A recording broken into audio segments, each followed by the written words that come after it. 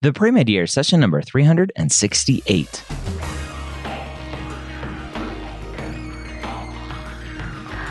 Hello, and welcome to the Pre-Med Years, where we believe that collaboration, not competition, is key to your success. I'm your host, Dr. Ryan Gray, and in this podcast, we share with you stories, encouragement, and information that you need to know to help guide you on your path to becoming a physician. Now, welcome to the Pre-Med Years. Thank you so much for taking the time to join me today.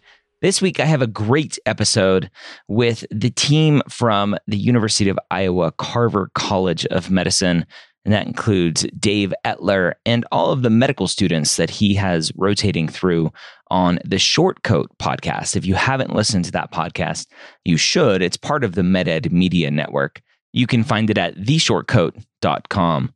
Now, in this episode today, I have Abby and Emma on, as well as Dave, and we are talking all about kind of their journey to medicine, what a day in the life of a medical student looks like, what they're kind of looking forward to coming up, and much more. They are both second-year students at the University of Iowa Carver College of Medicine, so kind of that will give you a little bit of context in where they are at in their journey. So, without further ado, let's go ahead and say hello to the Shortcoat podcast team.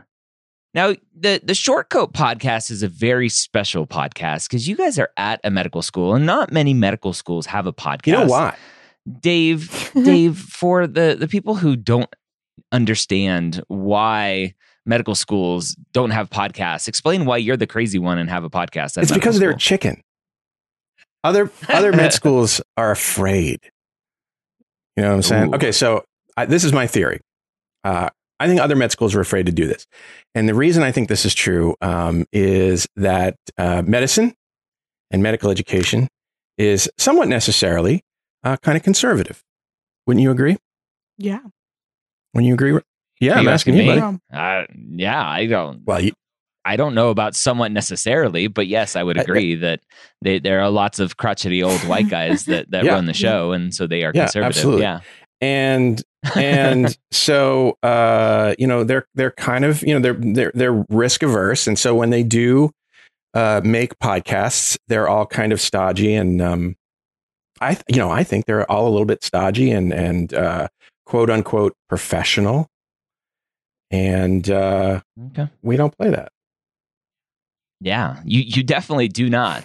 And every week or whenever you're producing episodes, you invite medical students in, and this week is no different. You have Emma and Abby there. Emma and Abby are both second-year students. Emma, where did you come from, and where are you going? Like as far as location goes? Sure. I grew up in the Seattle area, Washington State. And where am I going? I'm not sure. Yeah. What are your hopes and dreams? What do you want to do? What do you? Well, I'm really passionate about family medicine. So I really want to work in that area, and I also really like underserved settings and urban areas. So hopefully, working at like a federally qualified healthcare center in an urban area. So you already got into medical school. You know that. You don't have to give the answer that you think you have to give. That's what I'm actually passionate about. Oh, that's amazing. Yeah, I That's awesome. can second that. Emma is very passionate about these things. It's inspiring, really. Thank you. Yeah. And what about you, Abby? Where are you from and where are you going? I'm from a small town in Iowa called Pella. I mean, it's not, compared to some Iowa towns, it's not that tiny, and I am currently really interested in neonatology, so NICU stuff, the babies who are sick, and also peds palliative care. And I am really interested in doing global health work. I did a summer last summer in Jerusalem working at a NICU there, and I would love to be able to continue those. So NICU and peds palliative care are both very, very, very sick kids. What draws you to that? So I really admire how Emma can really enjoy working with like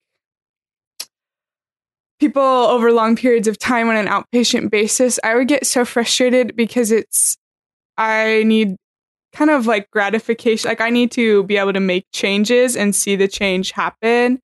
And in the NICU, I mean, we this summer, like you adjust the ventilator setting and then you take a blood gas an hour later and it's already better. And so I like that. But I love like emergencies. I don't know that I've ever felt more like alive than running off to a delivery room because there's a preemie about to be born. Like that is like, I don't know that I've ever like been more myself than doing that. And I also just like, Yeah. I don't know what it is about myself. Maybe I'm just like a terrible human, but if a hard conversation needs to be had, I would like to be in the room for it. I think that I don't know. I just feel like I am naturally good at that kind of thing rather than like the conversations that Emma will be having, like, hey, you have to take your metformin. Like, that's not optional. I think I'm better at the conversation of like, hey, this terrible, sucky thing is happening. Like, how can we do whatever we can to make it better? And like, how are you doing emotionally in it? I just like, I feel way more comfortable having those conversations than. For many people in our society, telling them that they should stop eating donuts is probably at the same level emotionally that they are dying. Yeah, and I just feel more comfortable telling them they're dying, I guess. So I asked my audience, I said, I'm going to have some medical students on the podcast. What do you want to know? And so I have a ton of awesome questions that all the pre-meds out there want to know, right? That they want to pick the brains of the medical students. You are where they want to be. And so obviously the first thing that comes to mind for a lot of students is how hard medical school is. They think that all you're doing is sitting and studying. But obviously you're sitting here on a podcast having fun with me and Dave. So outside of studying, what are you doing kind of day in, day out or weekly, monthly basis to relieve that stress? Yeah, I think medical school is like a lot more fun than I was expecting. Here at Carver, we have different learning communities, and it's a great place to like hang out and pretend you're studying, but really just hang out with friends. But like outside of school, I really like running.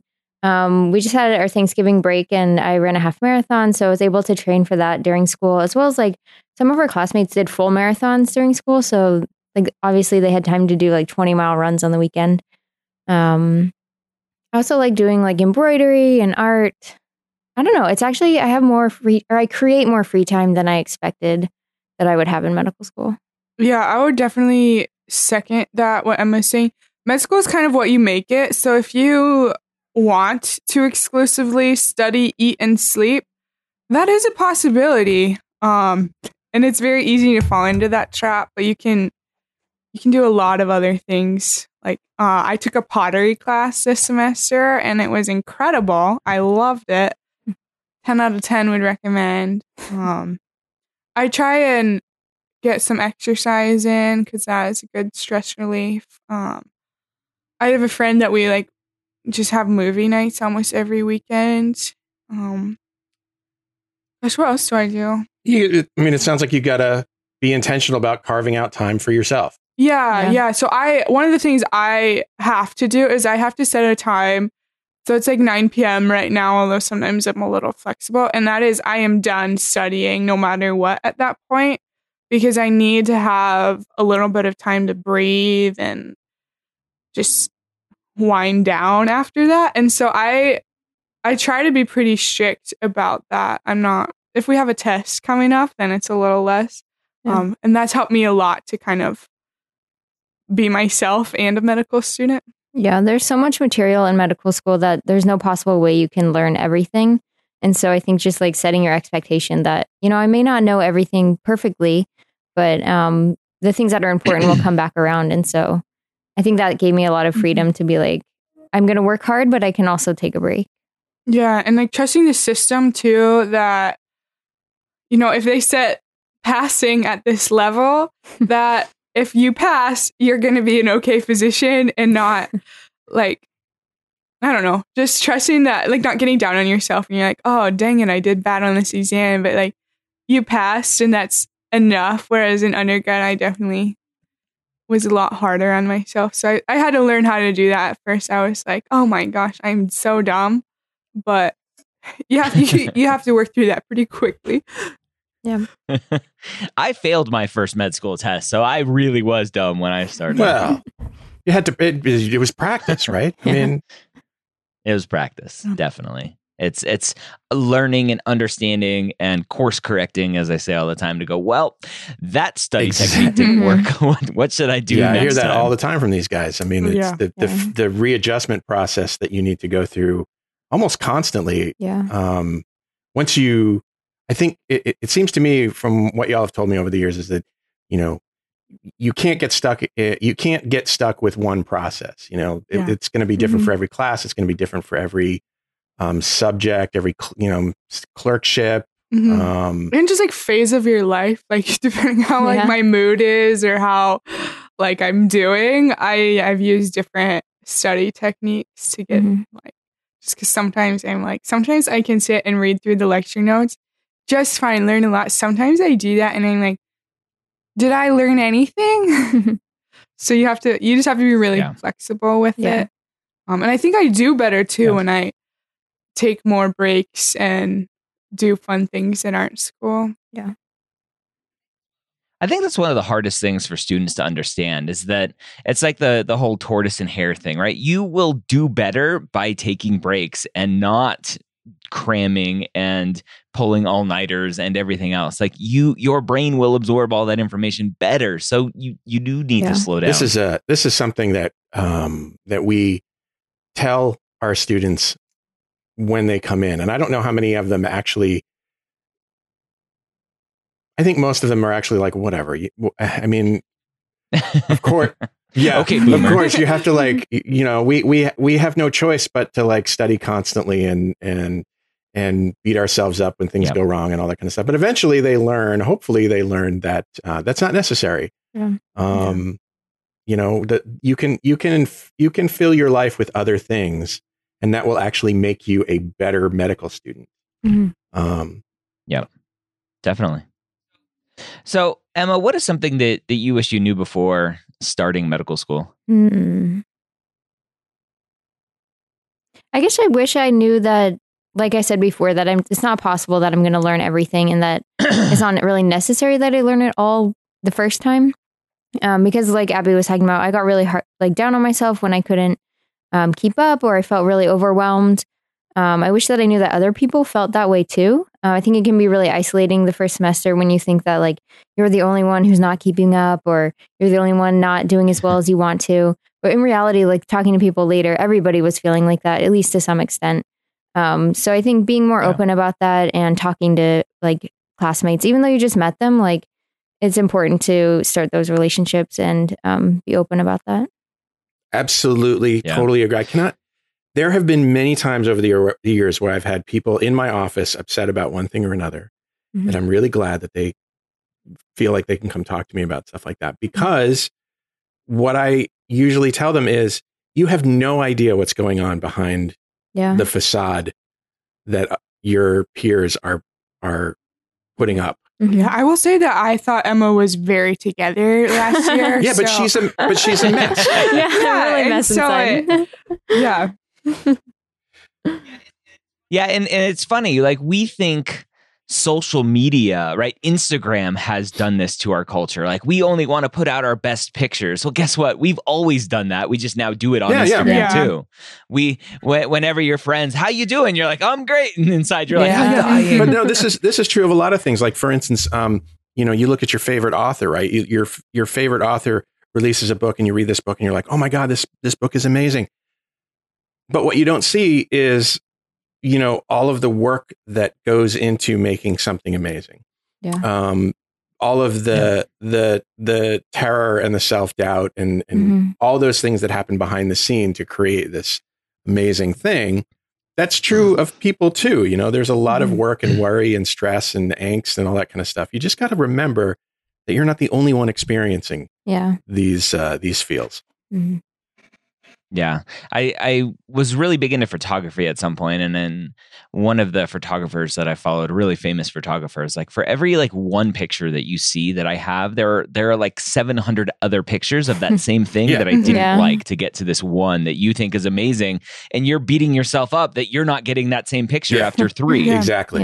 Yeah, something that I quote I saw recently was like, I can't give credit to it. I don't remember who it was like things worth doing are worth doing badly, and like the idea that like we grow up thinking like if you aren't good at something, you don't do it, or like you're always like. But the thing is one, like I could tell you the first pots I made in pottery class, terrible. Now I'm making like vases, but also like. You don't have to be good at it to do it. Like I have been crocheting lately and I am not good at it, but it's fun and it relaxes me. And so it, I don't have to be good at it to do it. So. Yeah, perfect. So Abby, talk about imposter syndrome, because that's what I think we're all kind of circling around, this thing that's called imposter syndrome. Yeah. How do you deal with it, and how do you see it kind of take hold in your classmates as well? Yeah, so I definitely have imposter syndrome. I think we all have imposter syndrome. But I think one of the things that I have done is like acknowledging that I have imposter syndrome and just like, you might feel this way, Abby, but that's not how it is. And that might sound really basic or kind of dumb, but it works. And I also like am trying to acknowledge too that like I'm going to be better at some things than others. So it's like, gosh, I was terrible at the initial biochem portion of medical school. I sucked at that. I don't know how I can even describe how bad I was at biochem, but now we're in a more clinically focused class that is about like differential diagnoses and treatment, more focused than like disease processes. We get a little bit of disease process, but it's more clinically oriented, and I am doing really well at it. And so I think that helped. Like at first I would have thought like, oh, I'm a fraud at like, it's not real that I'm good at this because I'm bad at the other thing. But actually it's fine to we all have our niches, or we all have the things we're good at. And so just acknowledging, like finding like places like I am good at this. I'm not good at the other thing, but that doesn't mean I'm like not the real deal. And finding things that like make me feel confident help. So I'm trying to think of an example. I can't think of any. She can't think of anything she's good at right now. Okay, so like I did a presentation recently to some old white guys about trying to get funding for global health stuff, and I felt like I killed it. And so like trying to do things like that make me like feel really good help. Some old white guy. It was like 70-year-old retired physicians looking for ways to donate their money. Okay. Neat. We made too much money back in the day. We gotta give it to you. Going back to like imposter syndrome, the first week of medical school, maybe it was even during orientation. I think it was during orientation.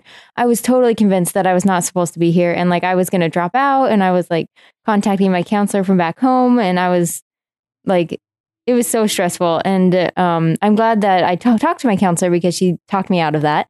And I'm obviously still here. But I think that imposter syndrome is like really prevalent in the first semesters of medical school.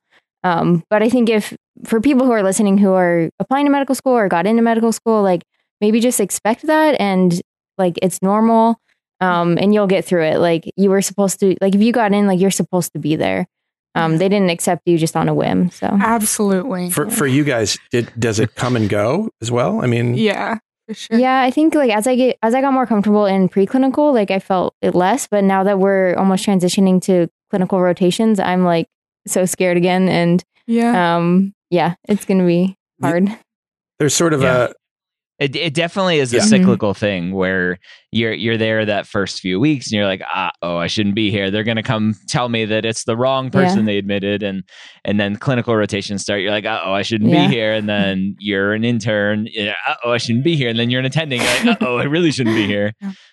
It never ends. And I think Oh, sorry. So- I think talking about Go it ahead. is really critical too, because I remember our first semester, like 8 weeks in, someone was like tearing up a little, and then suddenly we were all sharing the times that we had cried that week. And Yeah, just that that week. week. And everybody was like, yeah, I cried this day. So one girl was like, I've cried 7 times already.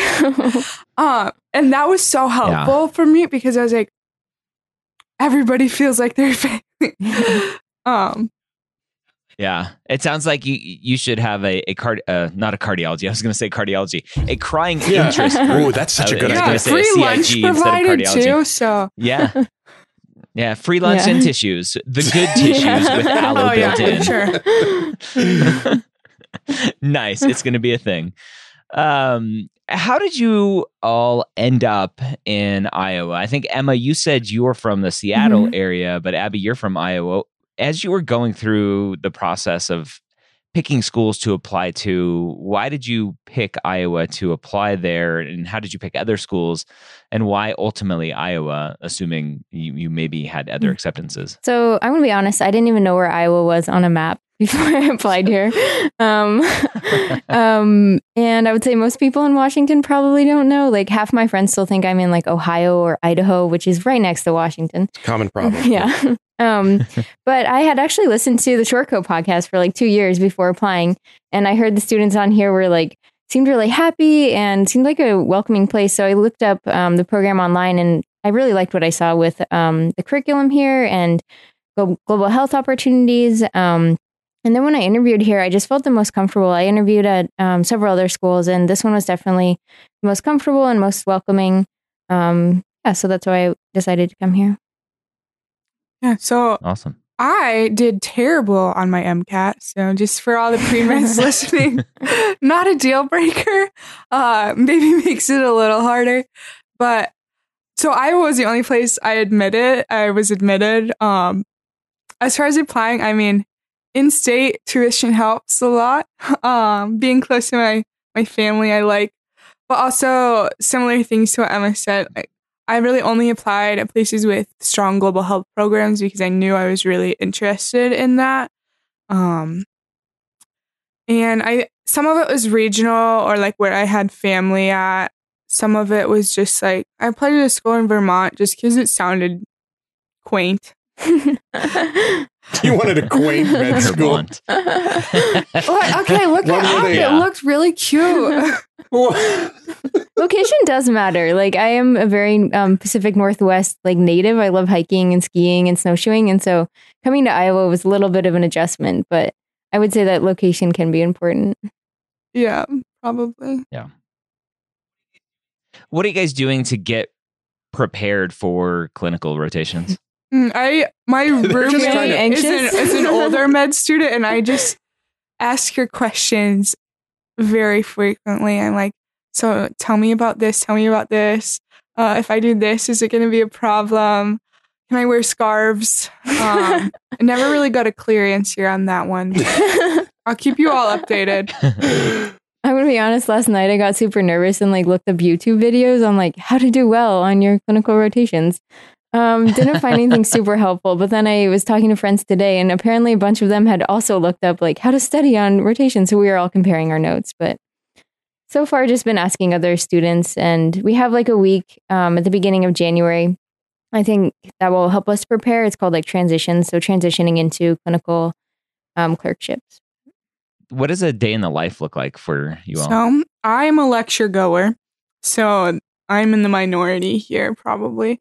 I get up for our 8 a.m. lectures. So we don't always have 8 a.m. lecture, kind of depends. But on an average day, I'll get up, we'll have 2 8 a.m. lectures in one of our 2 courses that's not this. So here at Iowa, we have mechanisms of health and disease, clinical and professional skills, and medicine and society. And those last 2 are a lot easier. I mean, crucially important, but just not as hard as mechanisms of health and disease. And so our 8 a.m. lectures are usually one of those 2 classes.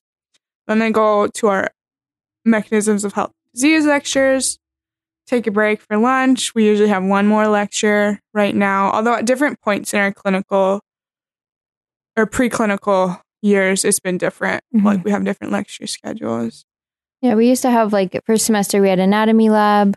We also used to have a small group called case-based learning, where we go through like a patient case little by little every week and give like learning presentations about certain topics. Mhm. We also have standardized patient interviews every once in a while, like every couple weeks, where we go and interview a patient specifically focusing on like a different part of the interview or physical or like information sharing. Yeah. But I used to be a lecture goer and then realized, well, I guess I go back and forth, but I think all of our lectures are recorded. And I think that I've learned that watching the recorded lectures is a better pace for me. I'm able to stop it and like go back and review if I don't understand something. So we have that available here. Yeah. And so then after our lecture is done, we might have other small group class activities in the afternoon, or we might have nothing. So if we don't have a small group, I'll try and study. Then usually go home kind of variably, somewhere between 3 and 5. I like to go home around 5 because then it's like, I don't know, I go home and I get to eat dinner. And I get a pretty long break. Then I walk home, it's just like 10 minutes, and then I heat up my dinner and probably watch Hulu or something for a little bit. Yeah, then I study. I try and be pretty productive studying in the evenings till around 9, and then I take some time to relax and go to bed. And in there is like exercising. I do try, and I have a few friends, and I would say that aren't medical students. I try and see them pretty frequently because sometimes it makes me feel way more human to not interact exclusively with medical students. Yeah, that was going to be my next question is how do you maintain those relationships outside of medical school? Because I think back when I was in school, back in the day, there seems to be from some people a lot of resentment, like, oh, you're too busy for me. How do you deal with relationships and keeping those relationships as good as possible? Make time for it. Make it a priority if it's important to you. Mm-hmm. I think for me, like, because I was moving like across the country for school, my friends and I, like, and my parents, we had conversations about like, yeah, I won't get to see you as much, but we'll make time to Skype. And I think like setting aside that time on the weekends, like a couple hours every weekend to either call my parents or certain friends has been really helpful. And I think it's almost good that I don't like live with them with like friends outside of medical school anymore, because then I feel like I would almost neglect them all the time for studying. But this way I'm able to like actually be fully present when I'm talking to them and not be worrying about studying and stuff. Yeah. You often have to schedule it like 2 weeks in advance. Yeah. Just because we are so busy, and it's not like busyness is exclusive to medical students either. So true. It doesn't happen quite as organically, but you do have to kind of plan around it and prioritize it if it's important. And it goes back to that, like, you have to make time outside of studying. Mm-hmm. I think the hardest relationship has honestly been my dog, who still lives with my parents. And every time I come home, she just cries forever, which makes me feel kind of loved, but it sounds horrible. She clearly misses me. Bring her to Iowa. You can have dogs in Iowa. My mom is going to handle the dog coming to live with me. So, yeah, that's rough. You have a what do you call that when a custody battle there? I know, and I kind of also want to prioritize my relationship with my mom a little bit. So. Yeah, I think that's good. So for you all, as you're going through this process, is there anything that kind of you think you learned along the way that every pre-med out there listening to this right now, like, they have to know? Wikipedia. It's true. Come on. That was like, everyone asks like the first time, what's the biggest surprise about medical school? You use Wikipedia on the daily. Okay, but for real, you can fail a test. It's fine. Yeah. I think from what I've observed, failure is part of the process almost. Yeah, I think it helps. You can't be afraid to fail because you're going to. Yeah. And it feels terrible. And in some cases, if you fail too hard, you're going to get into a certain amount of trouble. But, the more everyday types of failures, like, yeah, I didn't understand that concept, or I got a grade worse than I wanted to get on that quiz or test. Or I did my OSCE and I got some negative feedback about it. Those are all learning experiences. Those are all things that you can take into yourself and do something with. Yeah, absolutely. Yeah. And I think it helps at Iowa. I really trust like the deans and the process. I trust that a lot. And I have a friend, she's going to PA school, but I hear some of her stories about like the way the school is administrated. And I'm like, I don't know that I would feel comfortable there trusting the process. So like, if you have the ability when you are trying to decide what school to go to like try and find a place that has a lot of very like supportive systems in place for the students, because that allows some degree of failing, because like Dave said, failing is part of learning. And you like this friend, she can only fail one test ever before she like, and I'm like, that's not a safe environment, because it's okay, spoiler alert, med school is difficult. It's a lot of hard stuff. You're learning a lot of stuff really quickly, and you have to have that freedom to mess up on occasion, or even frequently. Yeah. I like the very easily tweetable quote, failure is just feedback. It's feedback that whatever you were doing didn't work, and fix it for next time. I'm sorry, go ahead.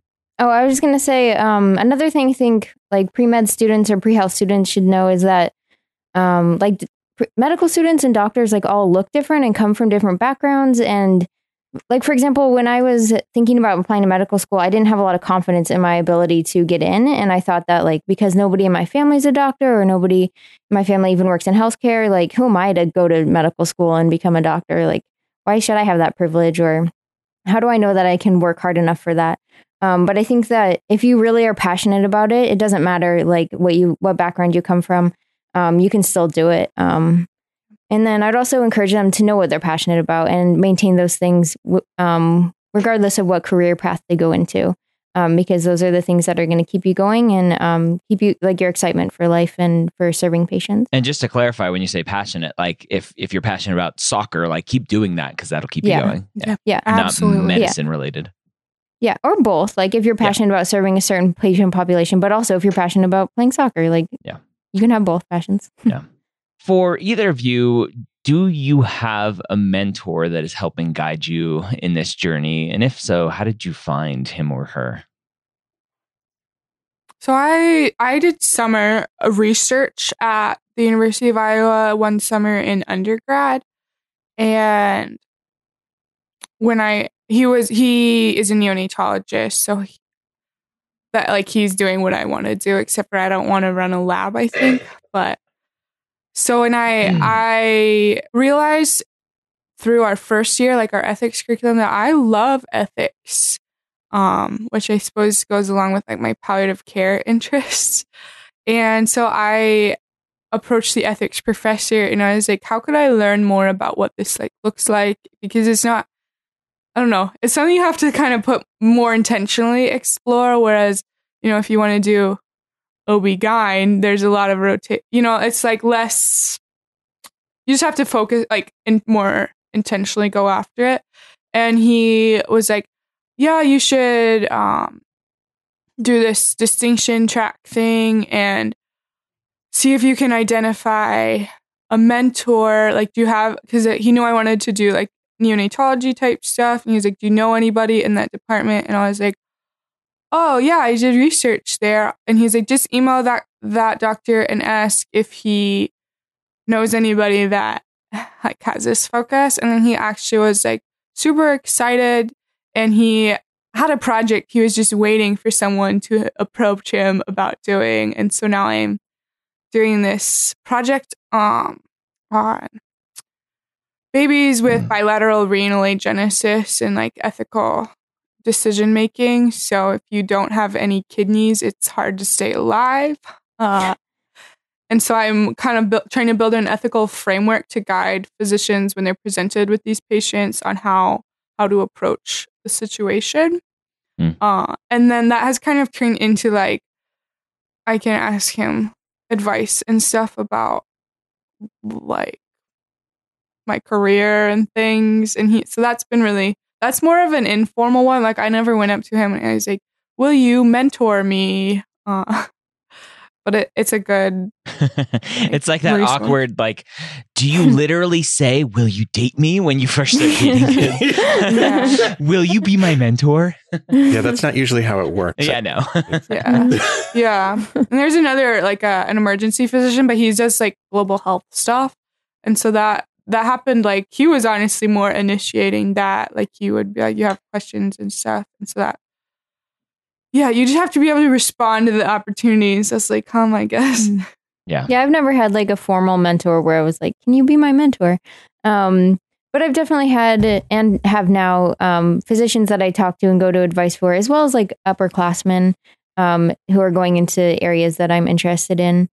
But there's a lot of like opportunities. I think especially when we get into more closer to when we want to decide what area we want to go into, opportunities for mentorship and guidance like that. But yeah, I don't have anything like regularly meet with a mentor or anything. The upperclassmen, great resource. And they'll tell it to you honestly. Some of the physicians can be like, put a more positive spin on it, but you know you're getting accurate information. I think we have a program here too that you can go in this portal and pick out a mentor, and then they have to meet with you as much as you want, I guess. You got to swipe right. Yep, pretty much. There's like a drop-down list of doctors that you just pick one. And I did that, but then there's only so many hours of the day, and I never met with them. I also did it, and it was just like, because it felt so forced, and I was like, I don't really know what I want out of this. It just sounded cool when the dean emailed me. Okay. Well, thank you both for taking some time to share your wisdom along this journey to my audience. I hope you both have the best journey possible as you go on to this next part of your journey with step 1 and clinical rotations and all of that fun stuff. Thank you. I don't think I'm going to have fun with step 1. Yeah. But that's not for another year for us, though. You got time. Yeah. You got time for that trauma. That's Future and Emma and Abby's problem. Yeah, not time for worrying about that yet. And Dave, thank you for being part of the MedEd Media Network with the Shortcoat podcast and having fun with the medical students there at the University of Iowa, Carver College of Medicine. You're welcome. I can't imagine a better group to have fun with. So it's a pretty amazing experience working with these guys. How can people find your podcast? Well, I would just start at theshortcoat.com. But you can always look us up on Spotify, iTunes, Google. I guess they don't call it iTunes anymore. Apple Podcasts, your Google device. We're available practically anywhere fine podcasts are available. Wikipedia, apparently. Wikipedia. Do we have a Wikipedia? No, we don't have a Wikipedia. Can I make us a Wikipedia page? Yeah, go for it. That's how I will be making a Shortcoat Wikipedia page. Stay tuned. Nice. I'm excited to see that. That's awesome. Well, thank you again. And I appreciate your time and good luck in your journey. Thank you. All right. There you have it. Again, you should go check out the Shortcoat podcast over at theshortcoat.com. or search for Shortcoat Podcasts in your podcast player of choice. If you are interested in finding out more about the University of Iowa Carver College of Medicine, go hit them up. Go find out how to contact the Shortcoat team and ask your questions directly to them. They will hook you up. And if you send in some voice feedback, they'll play it on air. So go check them out. Again, Shortcoat.com or theshortcoat.com, and check out all of our podcasts over at mededmedia.com. Hope you have a great week. We'll see you next time here on the Pre-Med Years.